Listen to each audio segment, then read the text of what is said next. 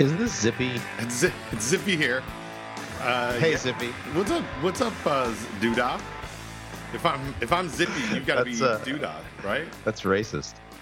Is it? I don't know. I don't know. Oh man. Oh Don. I'm going. Oh, Zippy.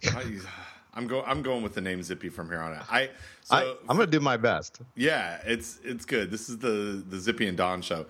For the listeners who are wondering, what the hell's going on, I've changed my name to Zippy because I was at an event this morning where I met somebody named Zippy, and I love it. I just love it so much that I'm gonna go with Zippy. Yeah, I mean, why not? Well, it's cool. Hey, it's a great name. Yeah, I'm recording in my new house. This is the first time we've done a podcast in my new house, I think. Oh, it sounds kind of echoey, like all you have around you are boxes and bare floors. That's what I'm imagining in my mind. Well, that's why I'm saying it, because it is echoey, and I think it's because there's no like pictures on the wall. It's not like a super echoey room, but there's no. I think I'm getting a lot of bounce from. There's a big wall behind me that has nothing on it, so it's not absorbing any sound. But I'll fix this, not in post, but in next time when I will be assure you that I will have something on my walls to deaden this echo. Well, you know what Dan Benjamin does? Like when he's in a situation like that, he goes into a closet and he wraps blankets around the walls of the closet to get the right acoustics. So he's a professional, Don. Yes. This is still amateur hour over here. Well, you and I are professionals. We're just not podcasting professionals. Correct. We are food safety professionals. Yes. But yeah, I'm just gonna go. You know what I think I can do is if I lean a little closer to the microphone and then don't speak so loud. I think it's better now. I think it's a little bit better. I don't know. It's a little bit better, but it's okay. So anyway, I'm now. We've chronicled my move over the history of the podcast, and the last couple of times we've recorded, it's definitely been in my office on campus because I was talking into a big stack of textbooks. But now I'm here. I'm looking out over my backyard. I'm some friends of the podcast. I've adopted that term to make you happy. Thank you. Some of the friends of Food Safety Talk are going to be at my house tonight, and in the area that I'm overlooking in my backyard. And we drop their names. I drop their names almost every podcast. But John Luchansky and Anna Portafett are coming to visit. And they're having dinner here. And then another one of my colleagues who I don't know if you know him. He's a meat scientist. His name is Dana Hansen. He's going to be here as well with his family because we are piloting something tomorrow together, which is like a camp for kids on beef and food safety and grilling and using a thermometer and learning all about cuts of beef so they can take it home and make their parents better at food safety. Oh, I think we've talked about this, right? We have, yeah. So the pilot is tomorrow, and we're going to be cooking stuff outside of my building. But anyway, people are coming. So is Hansen gonna sing? Bop, bop, bop. Yeah, I think so. He needs his two brothers there with him. Do you know that there was? I read on 538, one of my favorite websites. Mm-hmm. There is like you're getting some tappy sounds like you're typing and it's making your microphone tappy tap. Yeah. All right, I'm gonna have to do this quietly. Not like click, click, click. There, yeah. It all sounds noisy. Oh gosh. Well, I will. We're gonna have to. We'll adjust things. We'll learn over time. Yes. So you have so you don't have a boom mic, right? You have a stand mic. I got a stand mic because the boom mic. Your kids swing on it and break it. They swing on it and break it. But I got an option here, and so those you and I know this because I texted you about it. But we're gonna have a pause in the podcast at some point here. Because someone is coming to look at an apartment that we are renting. and can only unexplicably come in between 1 and 2 today. And so when that happens, I'm going to adjust my microphone situation. Cool. And unclick things. But so there's Bob. There was a Canadian counterpart of Hanson that sang a very similar song. And I will find it because it was some sort of here we go. 50 Canadian legendary song. No, I'll find it at some point here. Anyway, well, there is some very similar Hanson type song. So Don. Let's just recap for the listeners. Your name is Zippy. You're renting an apartment. You're in a mostly echoey room, and you are typing on a keyboard that's making noises on your microphone. All of this is true. This is going to turn out to be the best podcast ever. Oh, and we have to pause the podcast. Don't forget that part. Right, we have to pause the podcast. Yes, and I'm still getting over a cold that I caught at the end of my AFP. So I will try to mute myself. Hey, so speaking of recapping, I have some follow up from the last episode. Oh, tell me what kind of follow up do you have? So, do you remember in the last episode we talked? I think it was the last episode we talked about trichinella. Yes, because the episode was called Outbreaks Beginning with T or something like that. Yeah. Right? And so I have some follow up. Yes, this outbreak brought to you by the letter T. Thank you, Internet. So there was some discussion about a not Toxoplasma gondii. That's the other T. That's the other T. A trichina traced to walnut meat and walrus meat, not walnut meat. Sorry. Sorry, we've been talking to the nut queen and the nut princess today, and so I'm all about the nuts today. But yes, so and there was something in the description of this outbreak was puzzling me, right? And do you remember what that was? Yeah. So what that was that the description of how the product was prepared. And so basically, the way that this particular walrus meat was prepared, it's frozen, and it's frozen for an extended period of time. Like a month. A month, right. And then it is dropped in boiling water, and then the outside is basically cooked and the inside is raw. But the question that we had, or the concern that we had, was, well, we were all taught that freezing kills trichina. Well, it turns out that is not as true as you would like to think. And so I found an article, which we will link to in show notes. And this is an article from the journal Veterinary Parasitology, published in the year 2000, and it is entitled the International. It's got a wonderful title: the International Commission on Trichinellosis: Recommendations on Methods for the Control of Trichinella in Domestic and Wild Animals Intended for Human Consumption. And I'm going to see if I can find. Yeah, I've already highlighted it. So this is on page 398 of the article: Freezing to inactivate trichinella.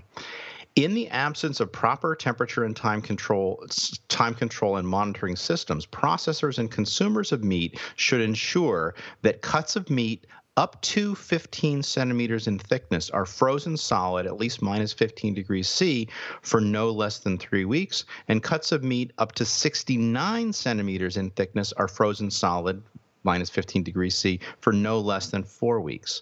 The requirements for freezing apply to pork and horse meat, since game meats often harbor freeze-resistant types of trichinella that pose public health risks even after months or years of freezing. Okay, and so that's that's for pork and for horse. Okay, I mean, and who knows who's eating horse out there, but certainly Americans are eating pork. So it goes on to say the freeze-resistant trichina species have low infectivity for pigs, and such infections cannot be ignored in areas where these parasite species are endemic, i.e. northern latitude. So what this is saying basically is the kind of trichina that you find in walrus, they are going to be freeze-resistant. And if you think about it, I'm just thinking about this now, it kind of makes sense, because these are trichina the types of trichina that are found where it's really Where cold. it's cold. Exactly.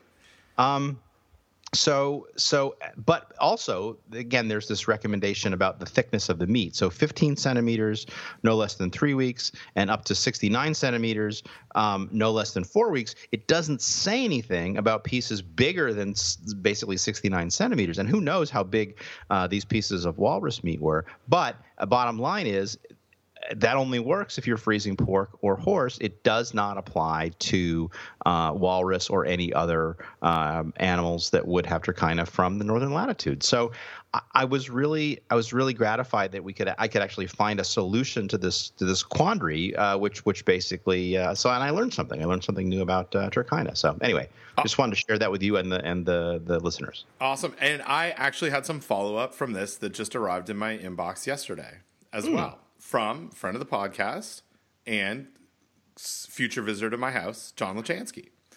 All right. Who said, in response... Is Anna Portafett going to be with him? She is. Do you want me to take a picture of the both of them? No, but the next time, because I know what she looks like now, the next time that you're there and Anna's there, I know Luchansky, right? Right. I want you to introduce me to Anna. I will. Okay. So, and I'll mention that to her when I see her later today. Yeah. So John writes in response, and he didn't say, "Hey, freely use my name," but he's cool like that. In response to the quote, "I thought freezing for a month killed off trichina," I asked a friend/expert and thought you might find their response of interest. So he doesn't say who it is, and so I can't report who it is. But John's friend says there is a freeze-resistant species of trichinella that occurs in the Arctic, T. nativa. It can survive for years in frozen meat and is suspected in the deaths of several members of one of the polar exploration parties early in the last century who regretfully dug up a frozen mastodon and ate it. Isn't that fantastic? Anyway, wow. He says, okay, so it might not have been a mastodon, but it was something big and frozen, which they ate raw because they were starving. T. nativa only occurs in northern latitudes and is the predominant species north of the Canadian border. So there you go, little Canadian content. How about that? Of trichina. So anyway, that's very, very cool that this curveball of, hey, how did these people get sick from what looks like they should have been controlled with frozen meat? We have a solution here, and don't eat the frozen mastodon. Yep. If you're in a search party, or walrus, exactly. No matter whether it's been frozen or boiled or anything. Yeah. Right. So, well, I suppose if they boiled it all the way through, right? But that's not the way that those folks like their walrus. They like it boiled on the outside and raw on the inside. I like my walrus meat, just a little pink on the inside. So speaking of follow up, because that's what we're doing. There's a follow up that we received from someone who was in the studio audience when we recorded our last podcast at IAFP, or maybe that wasn't even the last, 2 podcasts ago, whatever that was. So here's the conversation, or here's the message. This is, you can read my message, but not my name. Message. I was one of the quote groupies attending the recording at IAFP, and I just wanted to encourage the listeners to come out if they get the chance. It was a tremendous amount of fun. And if you're running late to the recording, don't worry. The first 15 minutes is just your host tapping the microphone and going, test, 1, 2, 1, 2, quote. So then he says, but seriously, come out. You can be a guest on the show. I didn't take the opportunity. I work for a third-party laboratory network, and when I mentioned to my boss that I'd be attending the recording, he asked me, quote, are you going to be interviewed? Unfortunately, I couldn't tell whether his tone of voice indicated interest or horror. I should have done it, though. I would have gone with the code name Dunnage from the Common Carrier presentation. So thank you for a great, fun, and informative podcast. I'll be looking for the friend of the pod ... cast badge tags next year. So shout out to Dunnage. Yes, thank you to listener Dunnage. Really good. And for speaking of live recordings, we're going on tour. Tour stop one other tour stop. We will be in Minnesota on September, let's see here, 19th at a FDA regional meeting, and Don and I are doing. We're trying to do this live podcast thing. So we're gonna see how it goes. Well, we've done them. We've done a live podcast. We just haven't done one in front of like 60 or 80 people who may or may not know what we're doing.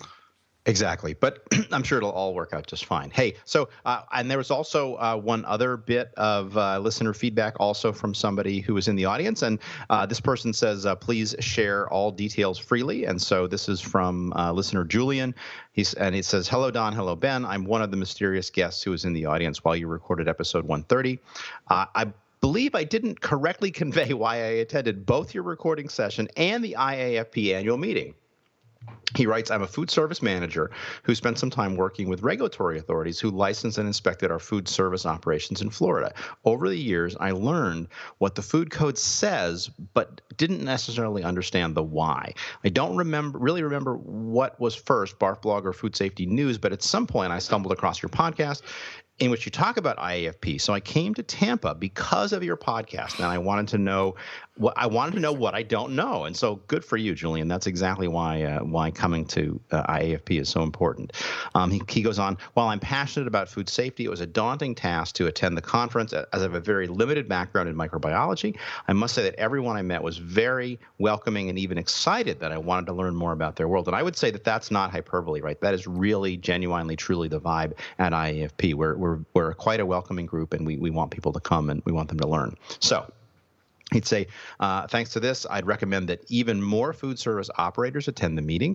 I'm still unsure how to answer the why behind the food code, but me too, Julian, me too. Sometimes it's not based on science, but that's why we do what we do, and we try to make the food code better and more scientific. Again, back to Julian, but I definitely learned some new questions to ask that will keep me busy until next year, just in time for Salt Lake City. Just wanted to let you two know that your work with this podcast is inspirational. So he calls it a podcast, but then he ends the letter with friend of the pod, dot. There you go. So, friend of the pod, yeah. is the way we should do it. Nice.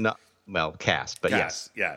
Really nice message from Julian. And it is super cool and heartening, to hear that we talking about this conference, and our experiences professionally through it, got one person excited enough to come. And it sounds like he was excited enough that with his experience that he's planning on going and attending next year. That's fantastic. And yeah. Oh, you're all toweled up. I'm all toweled up. See, I think it took care of some of my echo, because I think the echo is actually off of my desk. Yeah. And I bet you I can type, and it's not gonna make any difference now. That's a life hack, Don. Man, towels, and a stack of books. You know how I like to have a stack of books close by. Yeah, you never know when you might need them. They're so multi-purpose. You can, stack them. You can read them. You can read them. You can throw them at people or pets. You can press flowers. True. I used to cut stuff up on them too, when I needed to cut things, and I didn't have another way to cut them. I would use a textbook. All right. Yeah. So anyway, thanks for the intermission, and this will be the listeners shouldn't even know that I left for about 15 minutes. And had somebody come look at an apartment that we're trying to rent that is attached to my house. So was it a successful visit? If you can say, I think it was successful. The individual said that he would get back to us tomorrow. He had to check out a couple of things. All right. But he seemed very positive. Well, if I wasn't married and I didn't have a job in New Jersey, I would give serious consideration to coming and living above your garage, because it reminds me of I don't know I was not a big watcher of the Happy Days, but for some reason I do remember that part of the Happy Days show where at one point Fonzie lived above Richie's garage. Yeah. Every day when I'd see you, that's how I'd greet you.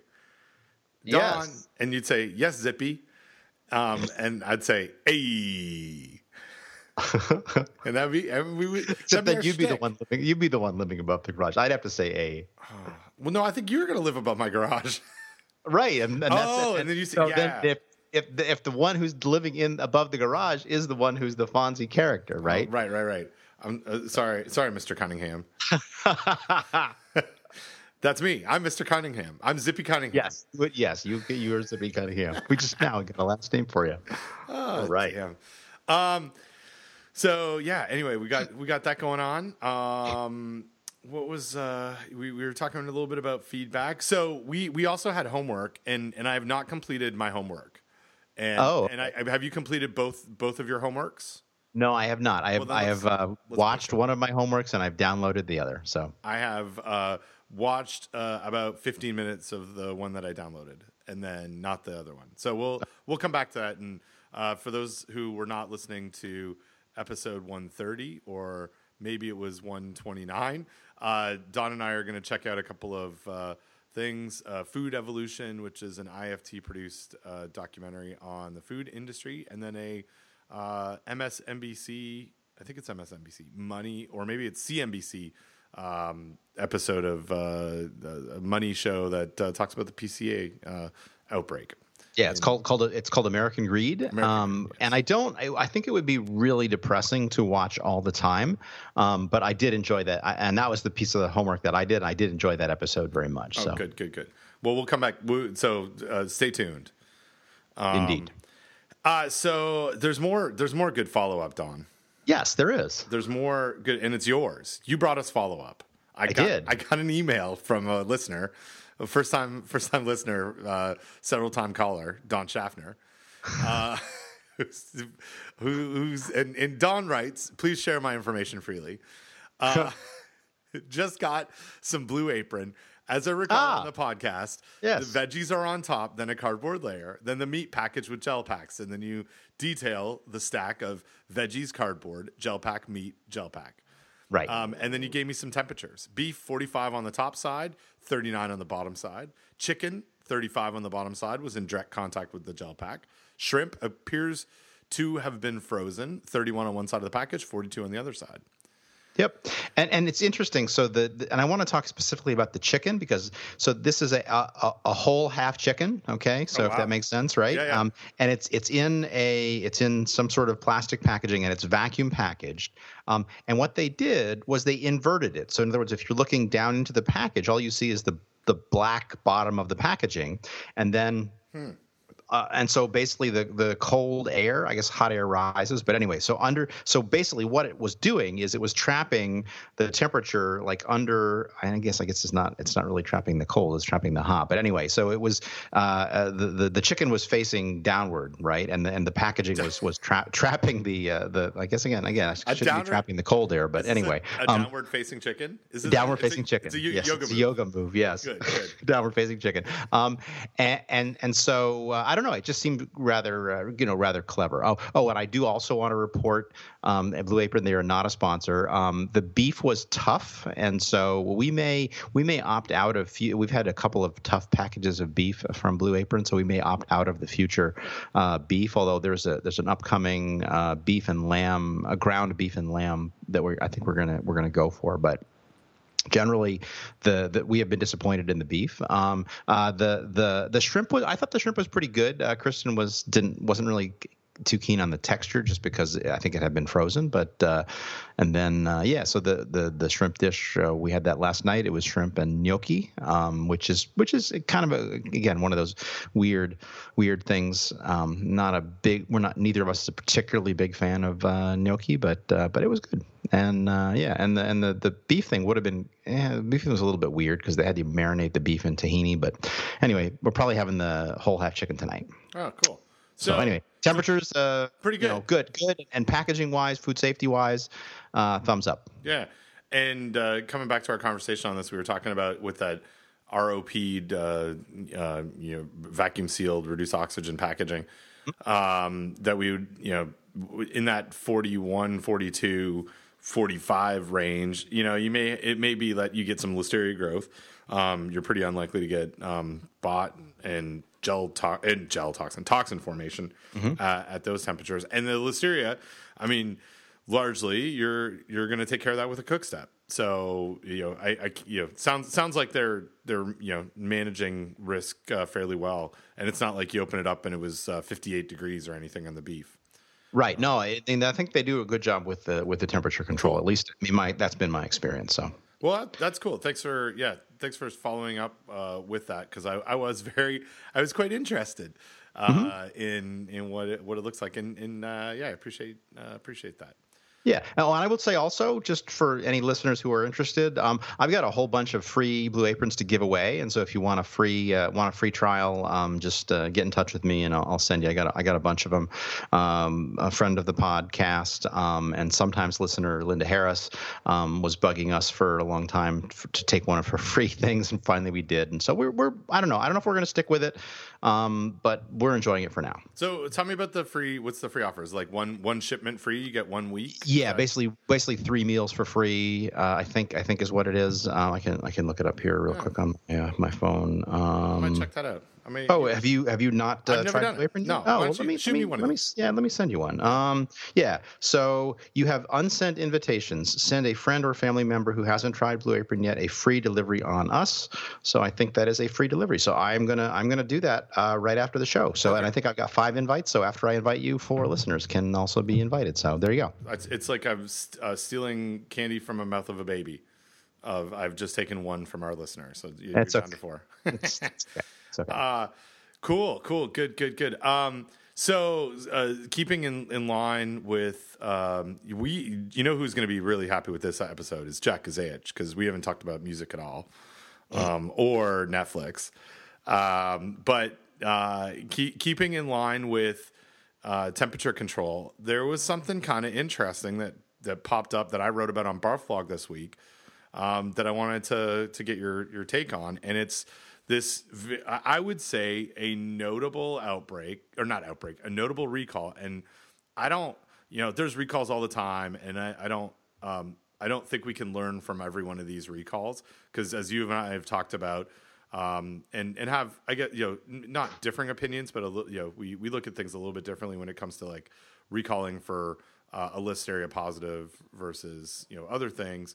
But there's a recall this last week that was linked to food that was distributed by the Idaho Food Bank, and wow, yeah, and it was it's kind of a crazy one, because I can't remember a food bank having a recall in the past, and in fact, a project that I've talked about on the podcast before, a former student of mine, Ashley Chaffetz, who is now at USDA FNS. Ashley, in her work, looked at food handling practices and food safety operating procedures in food pantries and really food pantries in North Carolina. And she went to over 100 food pantries, conducted interviews, we modified a version of the North Carolina Food Code inspection form, and she employed that. And anyway, so I've got a lot of interest in this area.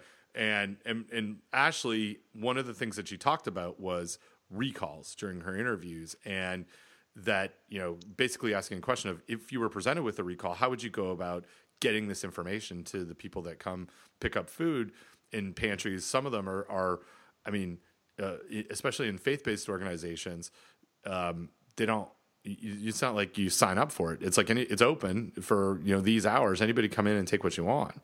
Mm-hmm. And so I think it's a real challenge, right? Anyway, this Idaho Food Bank recall was also how they what triggered it was kind of interesting. And so I'll read from the posting on FDA's website.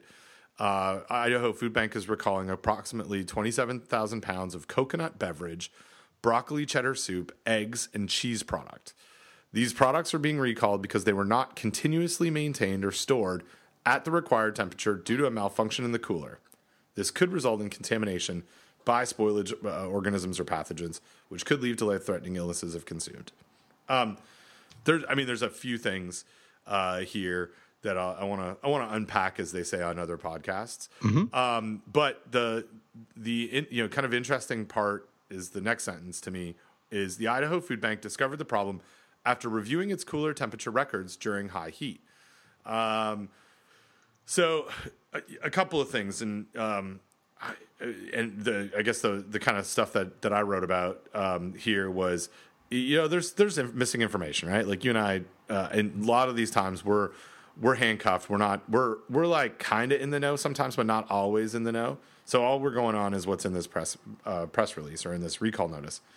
And so, in going exactly back to Blue Apron, there's a difference between 41 and 45, and there's a difference between 45 and 90.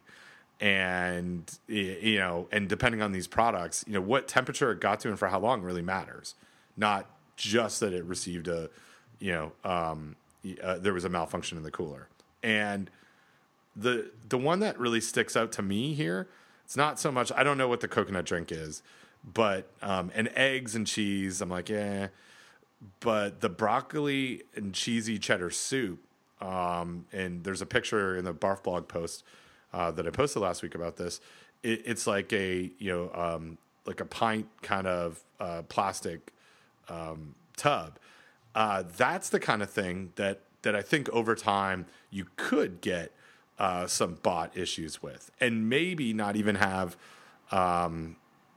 spoilage that pops up. We had some soup that was in Tetra Paks that was linked to bot illnesses about 5 or 6 years ago, maybe a little longer, more like maybe 10 years ago.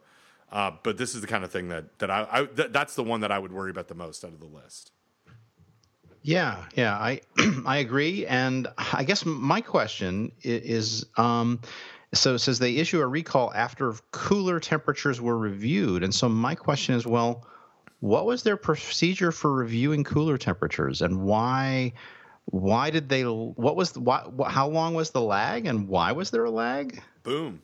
Right? Yes. I mean, that's a bigger, that's fine. So you have a problem, you corrected it, but what did you do to fix the problem in the future? Absolutely. And is this, food? So I didn't know this about the emergency food system before I started advising Ashley around this project. But I used to just throw like food banks, food pantries, soup kitchens, all the same thing, right? Where it's right. And it's not what I've learned, right? Like, so a food bank often is a large centralized warehouse distribution center. It looks like a distribution center that you would see at a grocery store. In fact, some food banks operate out of old grocery store distribution centers where they've got, cold storage, frozen storage, dry storage, and really they're just operating to distribute food. And then food pantries are often those much more local satellite type distribution spots that would be run by largely volunteers. And so if the Idaho Food Bank looks like the Central and Eastern North Carolina Food Bank that I'm familiar with, that's here in Raleigh, this is an operation that they've got full-time people that are trained in food safety, that have experience in monitoring coolers. They're moving such amount of food, like that there's a bunch of hand trucks and forklifts that are moving around, and it's thousands of pounds. And so you would think, to your point, that there would be some pretty good infrastructure for monitoring cooler temperatures. And in fact, in my experience here in the food banks that I've been to, it's done automatically. You get alerts on your phone if it goes out of temperature. Right, just like a supermarket or a food distribution center that was distributing food that wasn't food bank food, right? I mean, it's the same system, should have the same infrastructure. Yeah. So no, I think you bring up a really good point here. Is how do you reevaluate your system, and how long did it take? When were these temperatures out? Was it a week? Was it 2 weeks? Was it a day? Tell us more about it. And that's a question for them, not like tell us more about it in the recall notice, but I want to know more.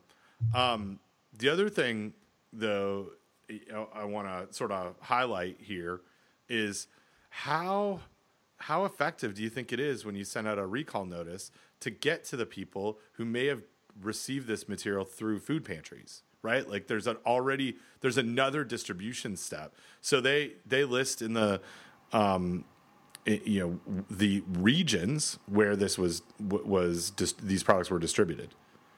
But it's not like here are the 600 food pantries that it might have gone out through, or whatever that number is. And I think that's an issue too.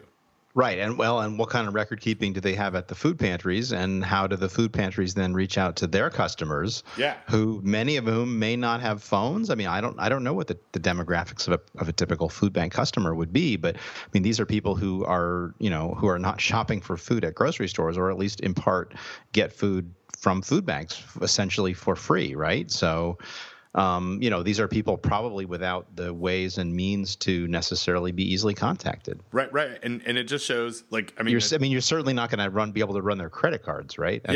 Yeah. And there's not a frequent shopper card that we can. Right. Yeah, exactly. And so from the FDA's posting of this recall, so it lists the products that were, and this is as precise as it gets.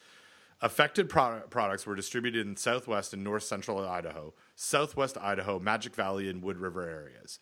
And it says, okay, coconut beverage, broccoli and cheesy cheddar soup, medium eggs and shell, pasteurized processed American cheese. And it says facilities that received affected products. And what I want to see is, here's a list of those 200 of them, but it says bullet, mobile pantries, bullet, community meal sites, bullet, school pantries, bullet, senior centers. And, right. And it's like, oh man. And it's 27,000 pounds of product. Like we're also not talking about, 100 pounds. Like exposure here is pretty great. Now, for like looking at this list, and like I said, I don't know what the coconut beverage is, and it's not even, it's a unsweetened, dairy-free, not milk, but like coconut milk like thing. Yep. And then you've got this processed cheese that's whatever, and eggs. I mean, eggs. I wouldn't worry so much about eggs being at a temp in a situation like this, because again, we like with Blue Apron, you've got this cooking step that would be often used. But broccoli and cheesy cheddar soup, I'd want to put an extra bullet on that one. Just how do we get at the senior centers that might have received this and that it's been temperature abused? Well, and again, to your earlier point, how much was the temperature abuse, right? What was the time? What was the amount of time, as near as you can reconstruct, and what was the temperature it was exposed to? Because that's gonna. If I was in charge of this, that's one of the things that's going to influence my decision about how quickly I act, or what actions I take. Yeah, absolutely. In the full analysis of this recall notice, there is a message that goes into the risk communication lore that I'll use now going forward. Another food safety is our top priority. We've never made anybody sick, blah, blah, blah. I will read directly. The Idaho Food Bank is committed to consumer safety and takes all product quality concerns very seriously. This recall affects less than 2% of the 1.5 million pounds of food that IFB distributes statewide each month. We are recalling the products out of abundance of caution and instructing customers who receive them not to eat these products and immediately dispose of them. If I was editing this, Dawn, I would cut all of that paragraph except we are instructing consumers who receive them to not eat these products, because I think the rest of it's just a bunch of fluff. Well, and maybe say we're sorry for the mistake. We're taking action to correct the mistake, to prevent future mistakes of this nature. That's what I want to know. What are you doing to make sure this doesn't happen again? Yes. Yeah. But I really don't care that it's less than 2% of the 1.5 million pounds, right? Because that's so what, right? Yeah. And most outbreaks don't affect everybody that's exposed, so it's irrelevant. It is. You have a short amount of space to get messages out, and you're wasting it. Yes, you're burning those words on things that make you feel better, but don't really have anything to do with communicating with those that are affected. Exactly.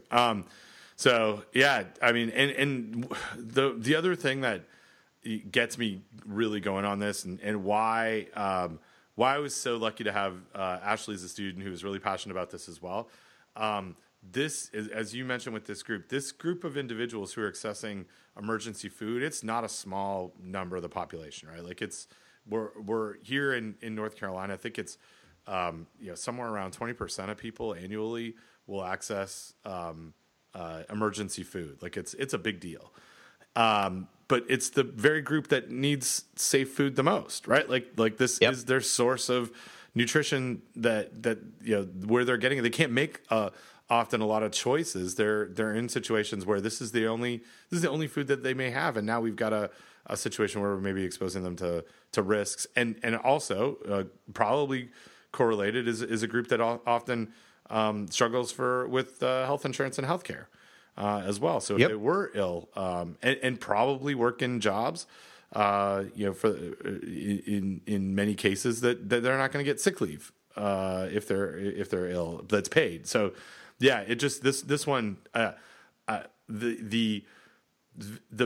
love how passionate emergency food systems are. The part that concerns me the most is how we don't treat them often as serious as commercial food systems, right? Like the infrastructure and the support often isn't there to have good food safety practices and good food safety policies, and that makes me sad sometimes. Yeah, exactly. Well, and we have a very nice sentence in your Barf blog post. Quote: "The very folks who need food the most were betrayed by the system they trust." So yeah. Well, sometimes I get it. Sometimes I hit those. I write it all right. So. Hey, so your discussions raise a couple of things for me that we could go to, and then also I want to definitely talk about norovirus at Chipotle. So yes. So first of all, I have this, and I don't know if this is apropos, except maybe food pantry. So when I was a graduate student, we would make. What would we make? We would make ham and sausage, which we would sell as a fundraiser at UGA. And we had some left over that we didn't sell. And I will always have the memory of taking some of this to this frozen sausage product, I think, to a guy in a food pantry in Georgia, in Athens, and handing it to him. And he's like, "Is this okay?" And I said, "Yeah, it's fine. It's safe." And so he gets out a big black marker and he writes on it, "Eatable." Yeah, so it's like, okay, that was his record keeping system. He talked to me. I said it was okay. He decided it was eatable. So anyway, that's the one story that I have to share there. Also, yeah, thanks. Also, I was part of a recent American Chemical Society sponsored science cafe at Princeton, which was really nice to be invited. And yeah, fancy. Oh, Ivy League. The other university in New Jersey, as we like to call it, which was fun. And there were supposed to be three of us on the panel, but one of them had a emergency and couldn't make it. But I was on the panel with somebody who has worked as an academic. I think his background is more nutrition. He's worked as an academic a couple of different places. But currently works for basically a vitamin manufacturing company. But and so we were there to nominally talk about food and food safety and nutrition and GMOs and labeling and a whole bunch of stuff that we probably weren't completely qualified to talk about. But he was what I would call one of the safest food supplies in the world guys. And at some point he puts out that phrase, and I'm like, yeah, okay. I didn't want to. Well, so partly I was recovering. Partly it was towards the end of the evening, and partly I was still recovering from having a sore throat, and I really didn't want to get into a fight with this guy because we were, it was fun, it was cordial. But it was just I just didn't know how to respond to that. So if you have any advice on how to respond to someone who is one of the safest food supplies in the world, people, I would welcome it. But I just didn't do anything. I just didn't respond. I have some. Yeah, I have some advice. I have some advice to that, Don. All right. Cool. I think the question is, how did you measure that? And because if it's on estimated illnesses, No, we estimate actually higher than lots of other countries, Mm-hmm. probably because we're better at estimating. And if we looked at number of outbreaks, like no, we actually have a lot of outbreaks, probably because we're pretty good at identifying them. But how did you measure that we were the safest food supply in the world? Mm-hmm. And then, Well, he didn't say the safest. He said one of them. Right, So, right. So so on the yeah, right. Yeah.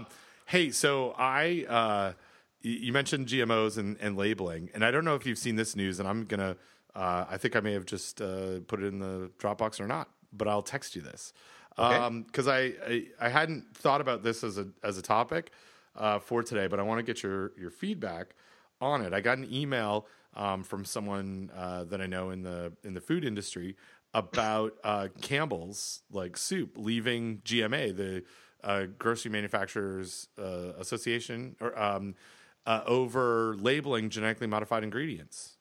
Whoa! Did you hear this? So I did not see this. This is fascinating. it is fascinating. So this is where we get into risk perceptions and risk communication and stuff. So GMA is opposed, and this is we're reading from an article that was posted on KNEB, which I believe is your trusted voice for Better Country in Nebraska. So it's, Yeah.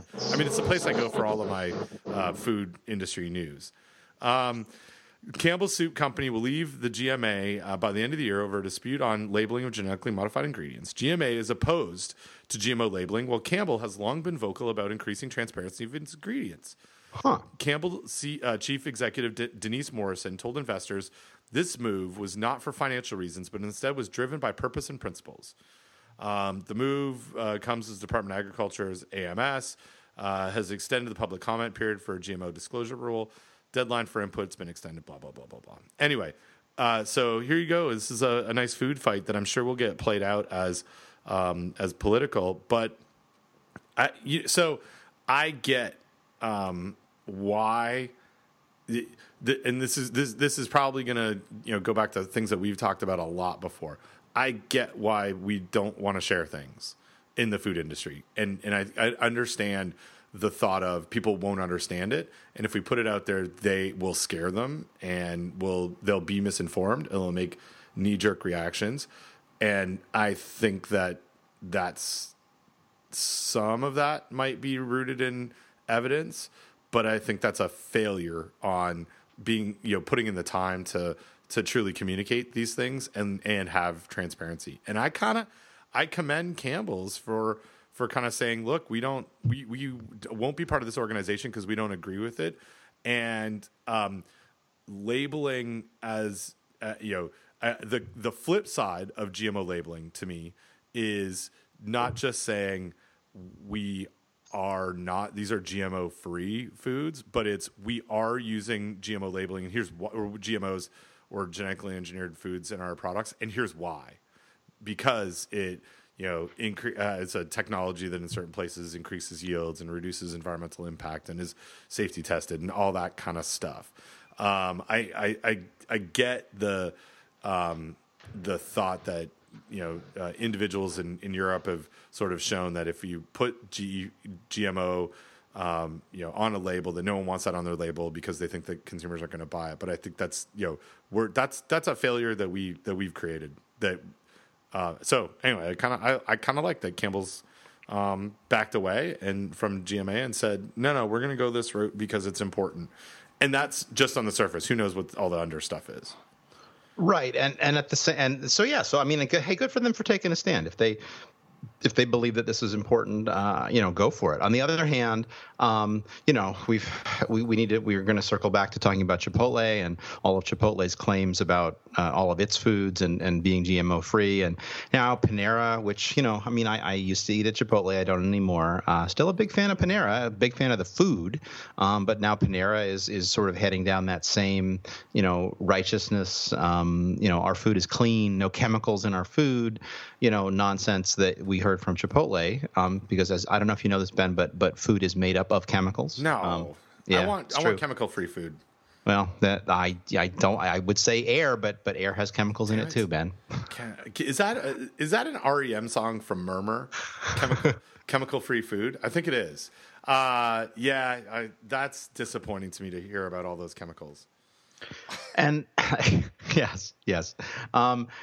So I mean, I don't know. It's going to be interesting to see how this whole thing plays out. But I do want to bring I want to bring it back to food safety, and I want to plug our good friends at Fight Back, because they've invited me on in the past to what they call a knowledge exchange. And really what a knowledge exchange is it's a teleconference. It's a half-hour phone call where experts talk about stuff. It's not really a webinar because there's no slides. But it was really, really interesting and informative, I guess. And I know that they do listen to the podcast. So let me say, I appreciate the low-tech nature of the phone call, but I would personally, I would rather see slides. And it's also, and again, I understand where they're coming from. It's also the way that they write it, they try to make it pretty highly scripted. And I would say, and anybody who listens to this podcast knows that neither of us is a fan of highly scripted, and we're more into free-flowing exchange of information. But they did a recent one just a couple days ago on the they had folks from Contra Costa County talking about the Thanksgiving foodborne disease outbreak with the community holiday meal offered by local church volunteers. You're familiar with the outbreak? I'm familiar with the outbreak. And so one of the questions that I wanted to ask, but I couldn't because the way it works is that everybody's in listen only mode, and then you can push some buttons on your phone to get into the queue to ask a question. But it wasn't working for me on my phone, so I couldn't ask a question. But the question that I wanted to ask was, so it sounds like from the folks at Contra Costa County, that's a tongue twister, boy, that basically they had people preparing chicken or turkeys rather in their own homes, and it probably was one bad turkey out of the bunch that made people sick, and in fact even did kill some people, and that shouldn't have happened, right? Like the church kitchen where that was the nucleus of the outbreak, that church kitchen had a permit, but they also let people make chickens in their own home and bring it into the church kitchen. And as the folks from the county health department were very clear to say, that's not allowed. That's not covered under the permit. And the question that I wanted to ask, and again, it's relevant to this food bank recall as well, is, okay, so given that this happened, what are the steps that are in place to make sure that something like this doesn't happen again, right? That people don't. I mean, part of it's education, right? But part of it is also I don't know what the other step is, right? But maybe it's all education. I don't know. Do you have any thoughts?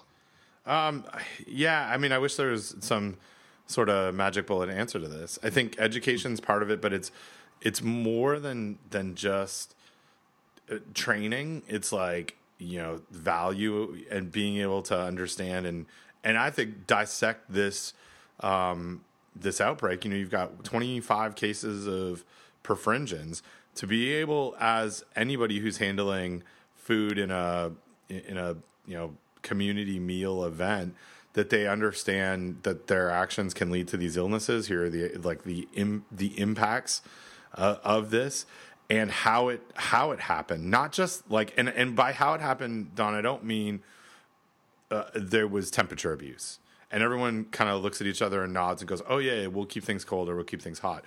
But the mechanics of why was there temperature abuse? What were the decisions that were made that led to that? Why would someone hold the turkey at sorry, was it turkey? Whatever it is. It was turkey. Yep. Yeah, it was turkey at improper temperatures. Was it that they made too much and couldn't transport it well? That they didn't have anywhere to haul?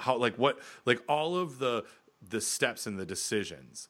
And I don't see that as just education, I guess. Like I see that as trying to spin attitudes towards, we really need to not do all of these things. Like arming them with just hot hold above 135 and cold hold below 41 doesn't do enough for those folks that are in charge. The other thing that I think we do a fairly poor job about, and I say we, I mean the food safety world when it comes to volunteers and these types of things, is having individuals understand that making food at home is different than making food, for 6 people in the family or 4 people in the family is different than making, 20 turkeys for 1,000 people. Right. Well, Right, and I think the supposition from the folks from County Health that were on the call is probably what happened is it's a busy time of year. People's fridges are already full. Somebody cooked a turkey at home,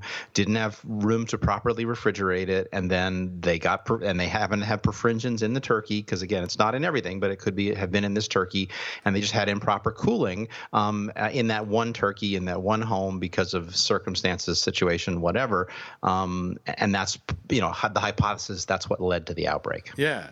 And so that knowledge is where I think the education stuff fails, right? Like, or just stopping there, being able to really dissect this and sort of say, here's what should have happened here. Here's what should have happened here. Here's how we can avoid it. Here are some logs that we could fill out to make sure that if someone's doing this, that they're, and that we need to review them, just like we're talking about with the Idaho Food Bank. But just formalizing these things so we avoid it, and that's a harder sell than putting all the volunteers through a half-hour food handler training program. Well, and again, the what the folks from County Health were saying is it's not allowed. So it's not a matter of people preparing turkeys in their home and having them fill out logs. It's not allowed, right? And so maybe the solution is to say, look, if you are a church kitchen and you have a permit, part of that permitting process is that someone acknowledges that food that is prepared outside of this kitchen, that is brought in for distribution at this kitchen, that is simply not allowed, right? Or you only allow cakes and cookies or something, right? You don't allow protein products. So, and yeah. I have like that in this case, I mean, and that's the same thing that would happen here in North Carolina if they were doing this through a permitted kitchen. Where that falls apart for me, and this is where, sometimes our regulatory friends get, they're kind of handcuffed is, okay, let's say this was a church kitchen. They were doing this and it wasn't a permitted kitchen, right? Like they were doing this fully privately. They're not doing it in something that's inspected. It's outside of that, what's allowed. And it's still like, it still happens. Like that kind of stuff is there. And it's not like they're subverting the law or doing it illegally. It's like they're just not using a kitchen that is permitted, and they're doing the exact same actions. So I get that. So fixing the problem with the permitted kitchen fixes that problem, assuming you can do it perfectly or virtually perfectly. But it doesn't fix people doing the same thing in a non-permitted kitchen. Right. Exactly. Right. Yeah. So. Yeah, and again, another bit of follow up, just again to just show that I'm not afraid to cast aspersions at my own university. So we have a great program that we administer through my lab where we go out and we test the foods in the dining halls, and we're proud to say that we haven't had any reportable outbreaks caused by foods that are prepared at Rutgers University dining halls. But what we don't say is no outbreaks at Rutgers University. And in fact, we had an outbreak recently, not recently, it was a few years back now, where a student club, maybe I've talked about it before on the podcast too, but where a student club had a catered event in a student center, and they went to a restaurant up in Newark, and they bought a bunch of food from this Newark restaurant, and they transported it down to Rutgers down to New Brunswick from Newark in the trunks of their cars without temperature control. And again, they had this wonderful party, but they only had one sterno table, right? And so they had all this food, and they heated it up one batch at a time, and all the rest of the time the food is sitting there out of temperature control. And it turns out a bunch of students got sick from this. And so theoretically, this is under the control of, it's, the university sanitarian. He's responsible. Turns out, again, same sort of thing. We have a policy, whereas if you are going to serve food at a student center and you're a student club, and that food is not going to be from an approved caterer or from Rutgers Dining, that you have to go through food safety training by the sanitarian. And somehow that line was missed or the rules weren't followed such that this was able to happen. And so, again, the solution is to enforce the policy. And what it means, too, is that folks at the student centers need to be alert to, hey, there's a bunch of students that seem to be bringing a bunch of steam table trays of food in. Let me check and see what they're signed up to do here, and then catching that, right? And so, again, and John, the University Sanitarian, John Nason, did a great job of closing the door after the horse got out. Not that it's his fault, but again, he remediated it. He talked to the students. He went back to the student centers and said, hey, look, there's a reason why we have this line in the policy, no outside food or outside food only with express permission of the university sanitarian, et cetera. So this is not unique, obviously, to this specific this outbreak, around Thanksgiving. Now, fortunately, we don't know the organism. I mean, might have been perfringens. I think it seems like a likely source, but unfortunately, these were all healthy college students, and nobody died. But it's still it shows how tricky sometimes it can be to even if you have rules and regulations, you got to make sure that people follow them. Right. And so, two things I want to hit before we move on to something else.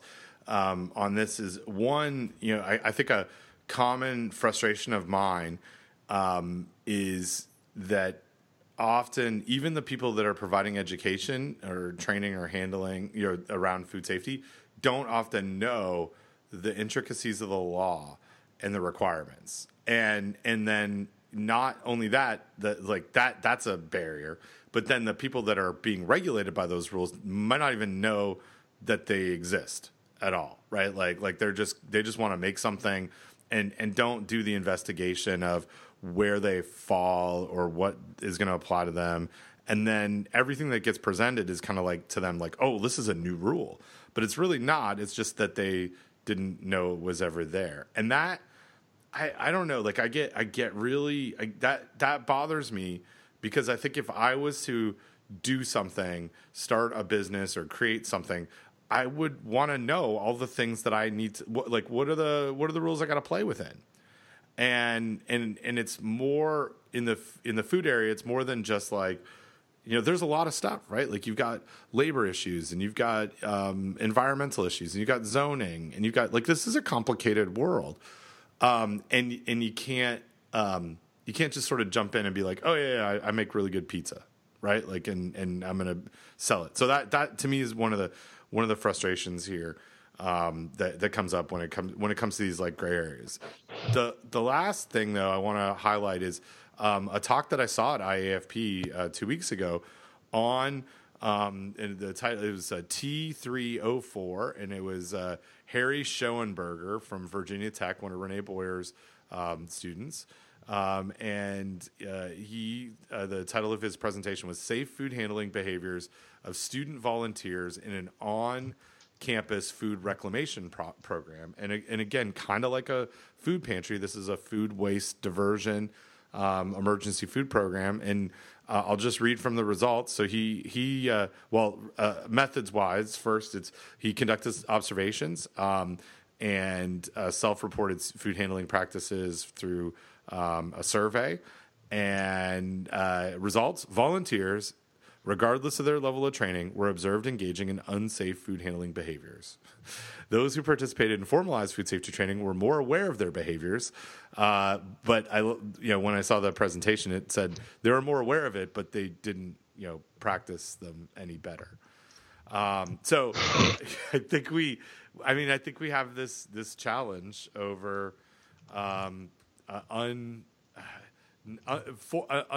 informal food settings, and how do we get people to realize that if they were doing it in a more formal way, there would be all of these rules and regulations that they'd have to follow, and even if they had rules and regulations, like actually taking them to heart and understanding the why behind it. Like that's the central theme of the whole podcast. Yeah, good stuff. So we'll try to find that in the program and link to it. And I will say that if you did attend the annual meeting, oh, thanks, Ben. You're welcome. Ben just texted me the information. So if you did attend the annual meeting, you have free access to the recordings. If you did not attend the annual meeting, but you would like to have access to the recordings, you can pay $25 a presentation or $150 and have access to the entire meeting. Really a great resource. I'm really pleased that IAFP continues to offer this to us. I think it's really a great thing. So, So, hey, speaking of having rules and then not following them, I want to follow up with a discussion about norovirus at Chipotle. Ooh. And so, and I got into a very interesting discussion on Facebook with a friend of the podcast, Chip Manuel.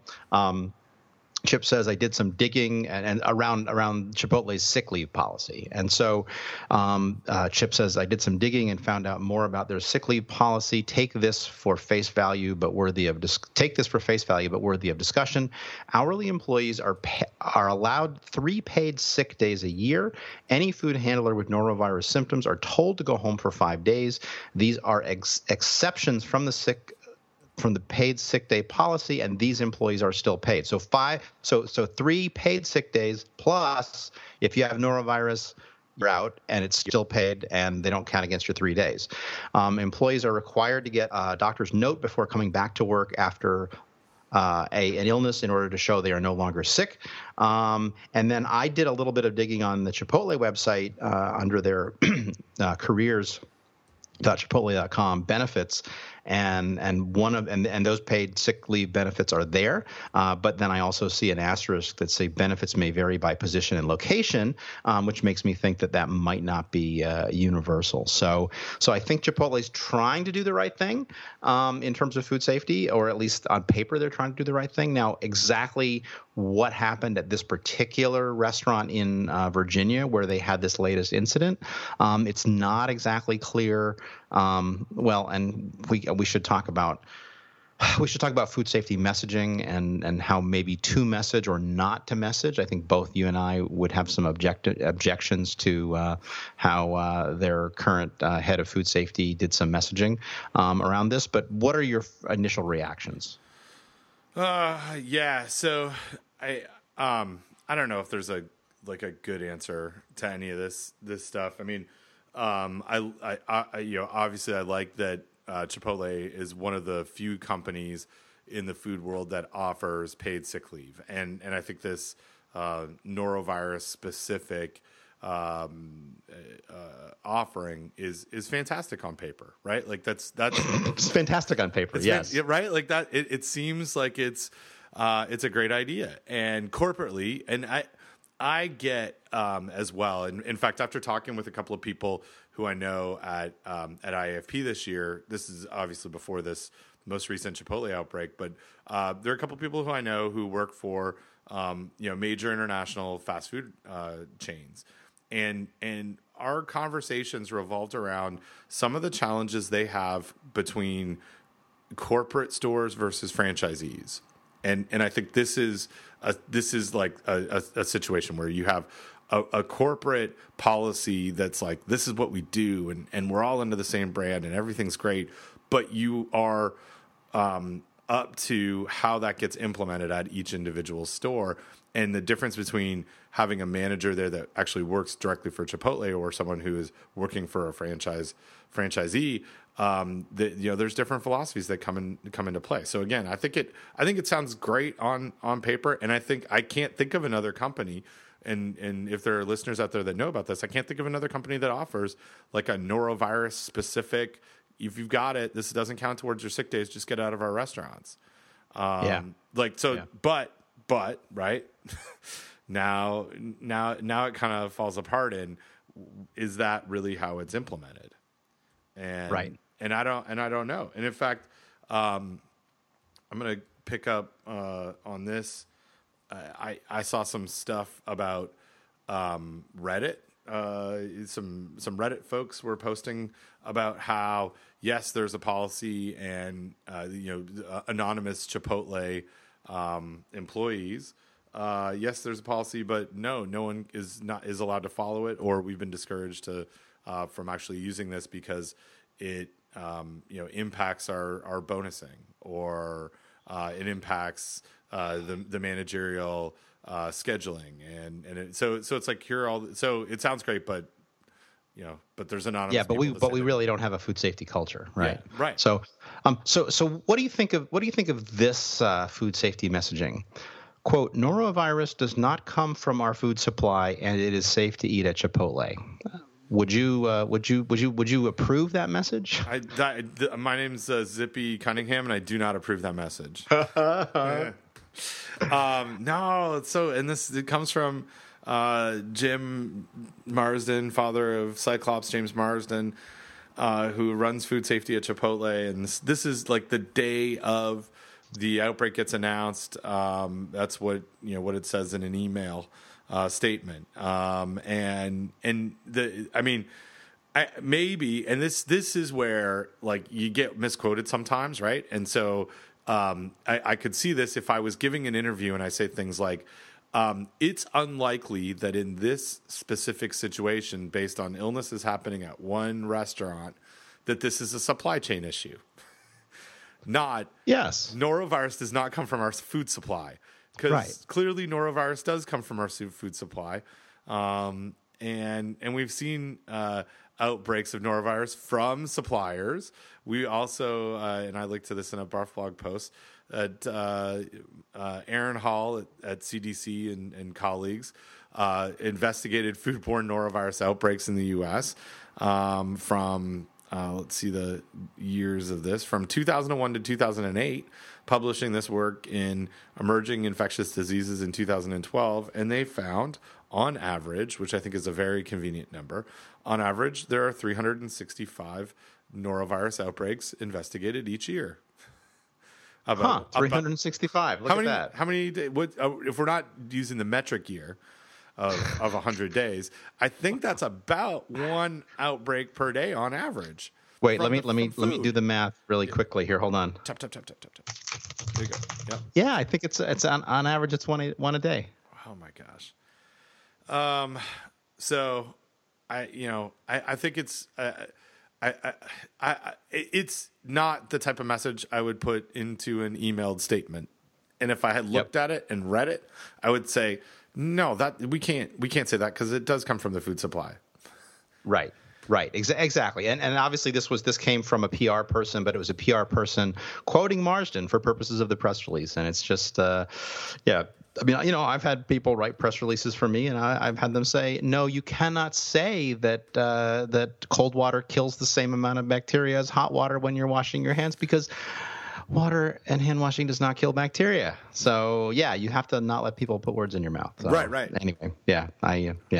Well, and the second part of your question was its safety to Chipotle, right?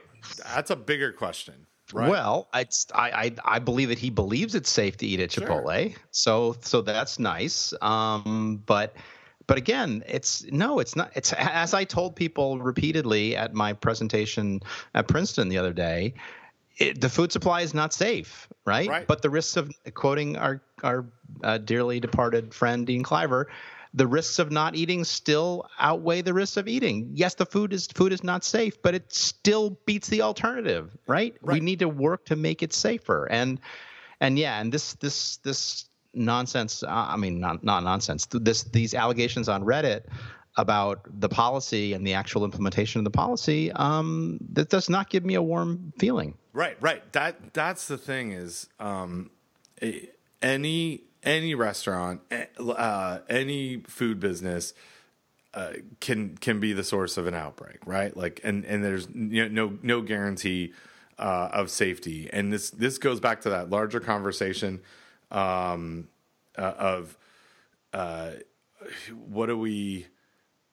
where's the safest food supply in the world, and we're one of the top ones. All these things these superlatives don't really mean anything unless you can demonstrate action to back it up. And unfortunately for Chipotle, they have struggled with evidence to back it up. And our lens, our focus on them is crazy sharp right now because of historic issues and not being able to really recover from them or demonstrate what they're doing. There is something else that I think I tweeted about this the other day, that Steve Ells, the CEO of Chipotle, said, in the world of superlatives, we've all the best, cutting edge food safety systems. So everything's good. Okay, good luck with that. Don't worry about us. It's we're cutting edge. All right. Well, that's good. Go for it. Yeah. So on the zero risk, I want to also highlight something for you. And it's an interview with that WBUR News did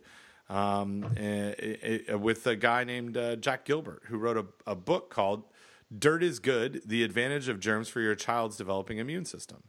Okay. Don, is dirt good? Dirt, yeah. I mean, I'm indifferent to dirt. It's good, bad, whatever. I don't know. Okay. Is it? I think pathogens are bad.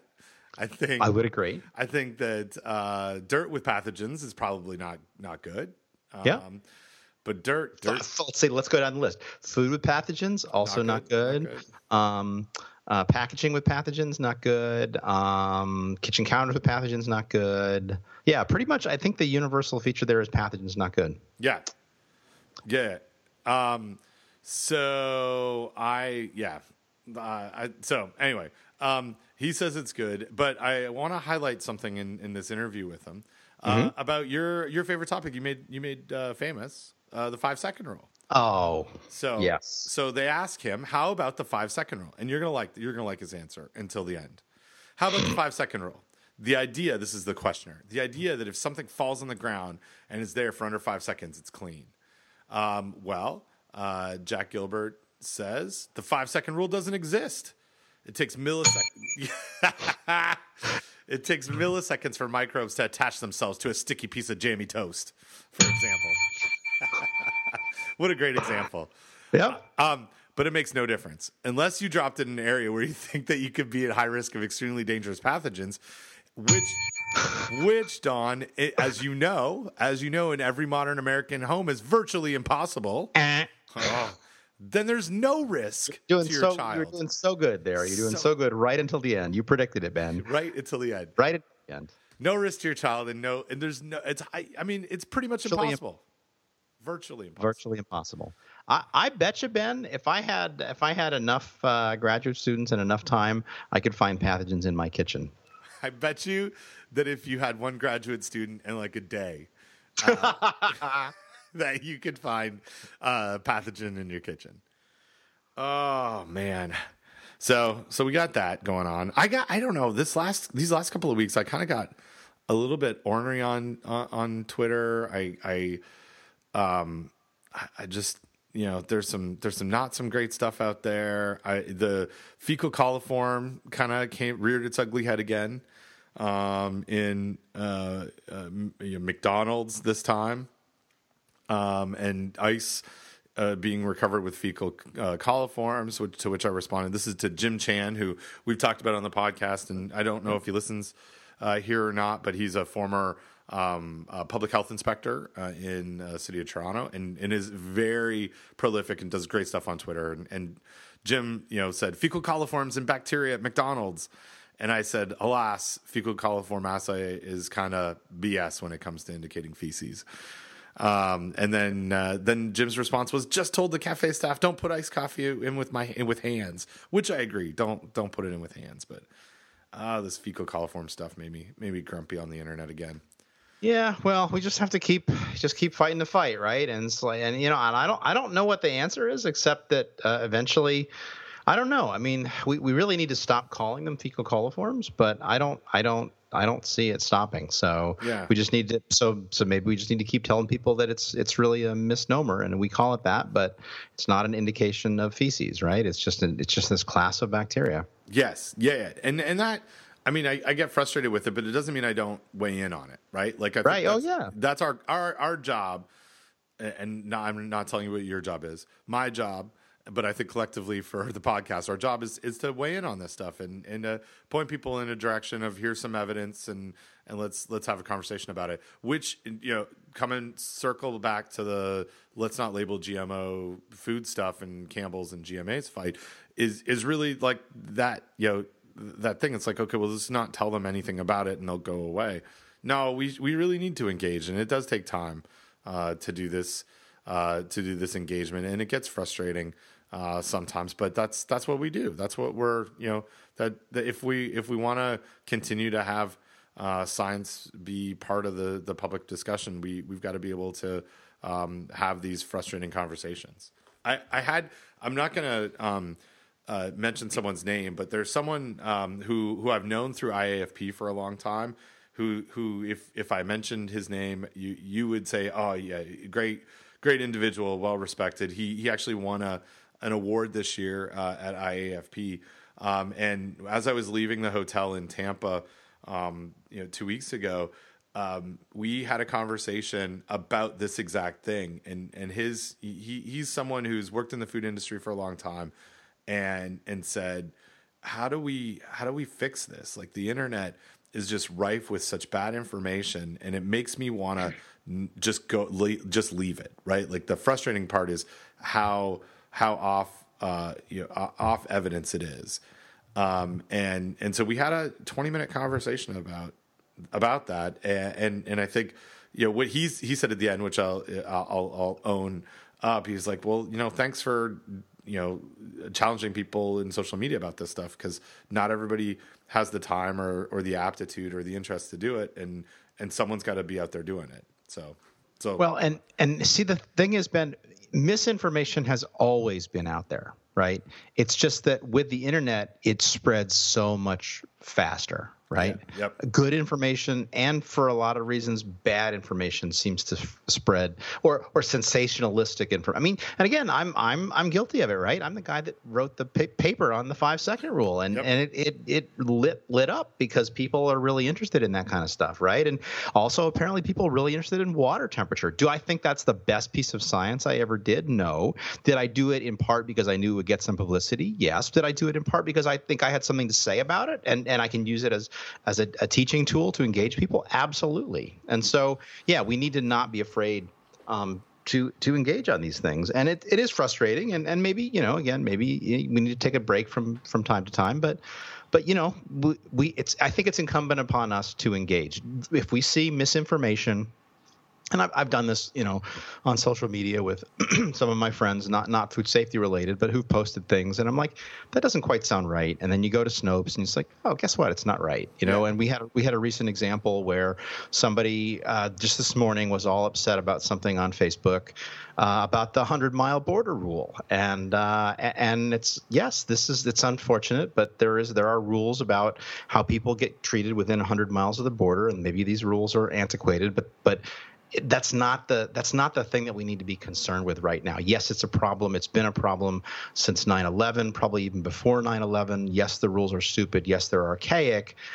But there's more important things going on right now, and so we and it's prioritization, right? It's all about HACCP and food safety, right? You can't deal with everything all at once, and so you have to focus where it'll do the most good. And sometimes that's posting something to inform people. Sometimes it's correcting somebody who's wrong, and and pace yourself, right? And take care of yourself, and eat right, and get plenty of sleep, and don't drink too much, right. And take care of you, because it's not a sprint. It's a marathon. Right. And I think of our role as scientists in public institutions as different from others who are in the science world who maybe aren't able to say things or take things on that they see that they think are not don't have their foundation in the best available science. And I come back to some of the stuff that Doug instilled in me as part of my undergraduate and graduate training around media. Why we even looked at media analysis for a while was like, what are people? Where is the conversation going? What are people thinking about? And there's, I can't find the quote, but Dorothy Nelkin, who was who passed away actually right when I was doing my master's, and I remember reading about this. She was a NYU sociologist who studied science, society, and media. So, and I'm going to paraphrase this a little bit, but said something like, the media doesn't tell us what to think around science. It tells us what to think about. And I feel like that Twitter and Facebook and blogs and podcasts has given us that same kind of voice. It's not like you and I aren't here saying like, hey, you should do this, or you should think about this, or you should think this, or your understanding of this technical issue is wrong and this is right. I do think that our job is to act more like media traditionally, which is to tell people what to think about and go out and investigate this stuff. And going back to what Julian mentioned in his message earlier, it's like I'm trying to learn about what's behind the food code and how did it come about. Our job's to help understand that, but not to tell people what to think.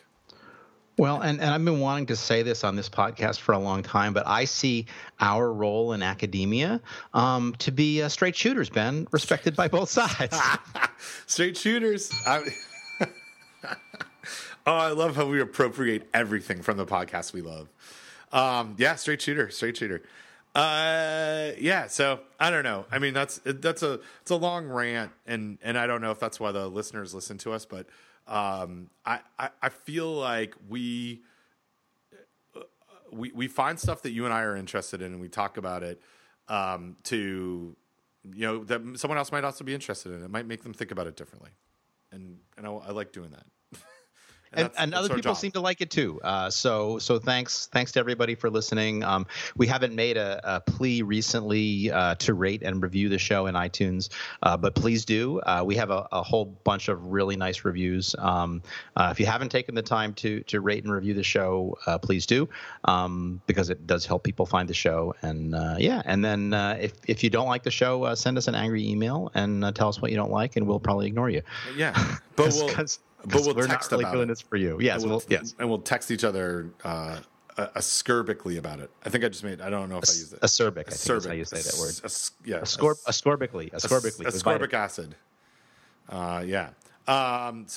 Hey, so what do you think? I think that's a show. I think that's a show. I've been trying to factor in the intermission, which will be edited out, but I think that's a show. Yeah, absolutely. Okay, well, thanks again, everybody, and Don, I'll talk to you soon. All right. Bye-bye. Bye-bye.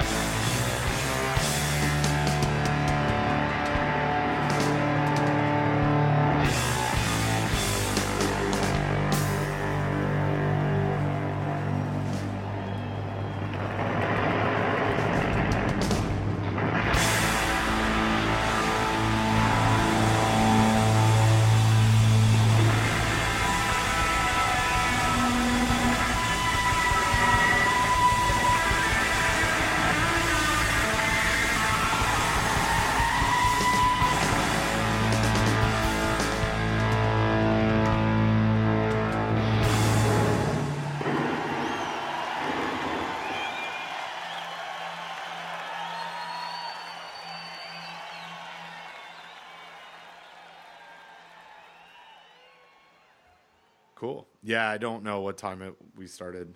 Well, I know what time we started. I know it's an hour and 48 minutes in, but are you on mute? Oh no, I'm just you're not back. talking. No, I'm just looking at my phone to try to figure out when you texted me, but that wouldn't really tell me because I don't know when you walked away. So yeah, it's fine. It's about a show. Yeah. Okay. So I have the audio. This is me. Yep. You and I already tried to schedule something for 2 weeks from today. Yep. And you said you're free most of the day, and I'm free most of the day. I have something, a phone call from 2 till 3, and then I'm getting my haircut at 3:30. Yes, Don. I booked my haircuts. It's good. 5 weeks apart, 5 to 6 weeks apart. That's good. I call the barber when I wake up after too many mornings where like I need a haircut. Oh, I got a whole system. I do schedule it, but usually only the same day. This is my. Sometimes I'm cheap, and my hair stylist. I think that's probably the right name for her. If you book 2 appointments in advance, then you get 20% off. Nice. So I take advantage of 20% off. Well, I just use the barber who's also on the Freehold Borough Council, and I pay him in cash, and I give him a nice tip because he's a nice man. Oh, it sounds like so shout out to Joe's Barber. Huh? You sound like you're a lobbyist. He's on the council, No. pay him in cash. No, it's so funny. I periodically somebody will come in there and say, "Hey, Mike, you're on the borough council," and he turns and he looks at him and says, "What do you want to know?" This very tired, very sad expression on his face. But no, he's a good guy. So big shout out to Joe's Barbershop and Mike at Joe's Barbershop. Anytime you're in Freehold Borough, Highly recommended. Hit up Mike's Barbershop. Highly recommended. Excellent. Okay, so could we maybe record it like in the morning, like 10 or 11 or something on the 10th? I'm seeing my good friend Oleg at 9:00. Oleg.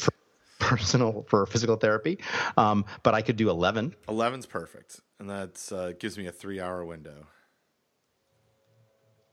All right, FST 132.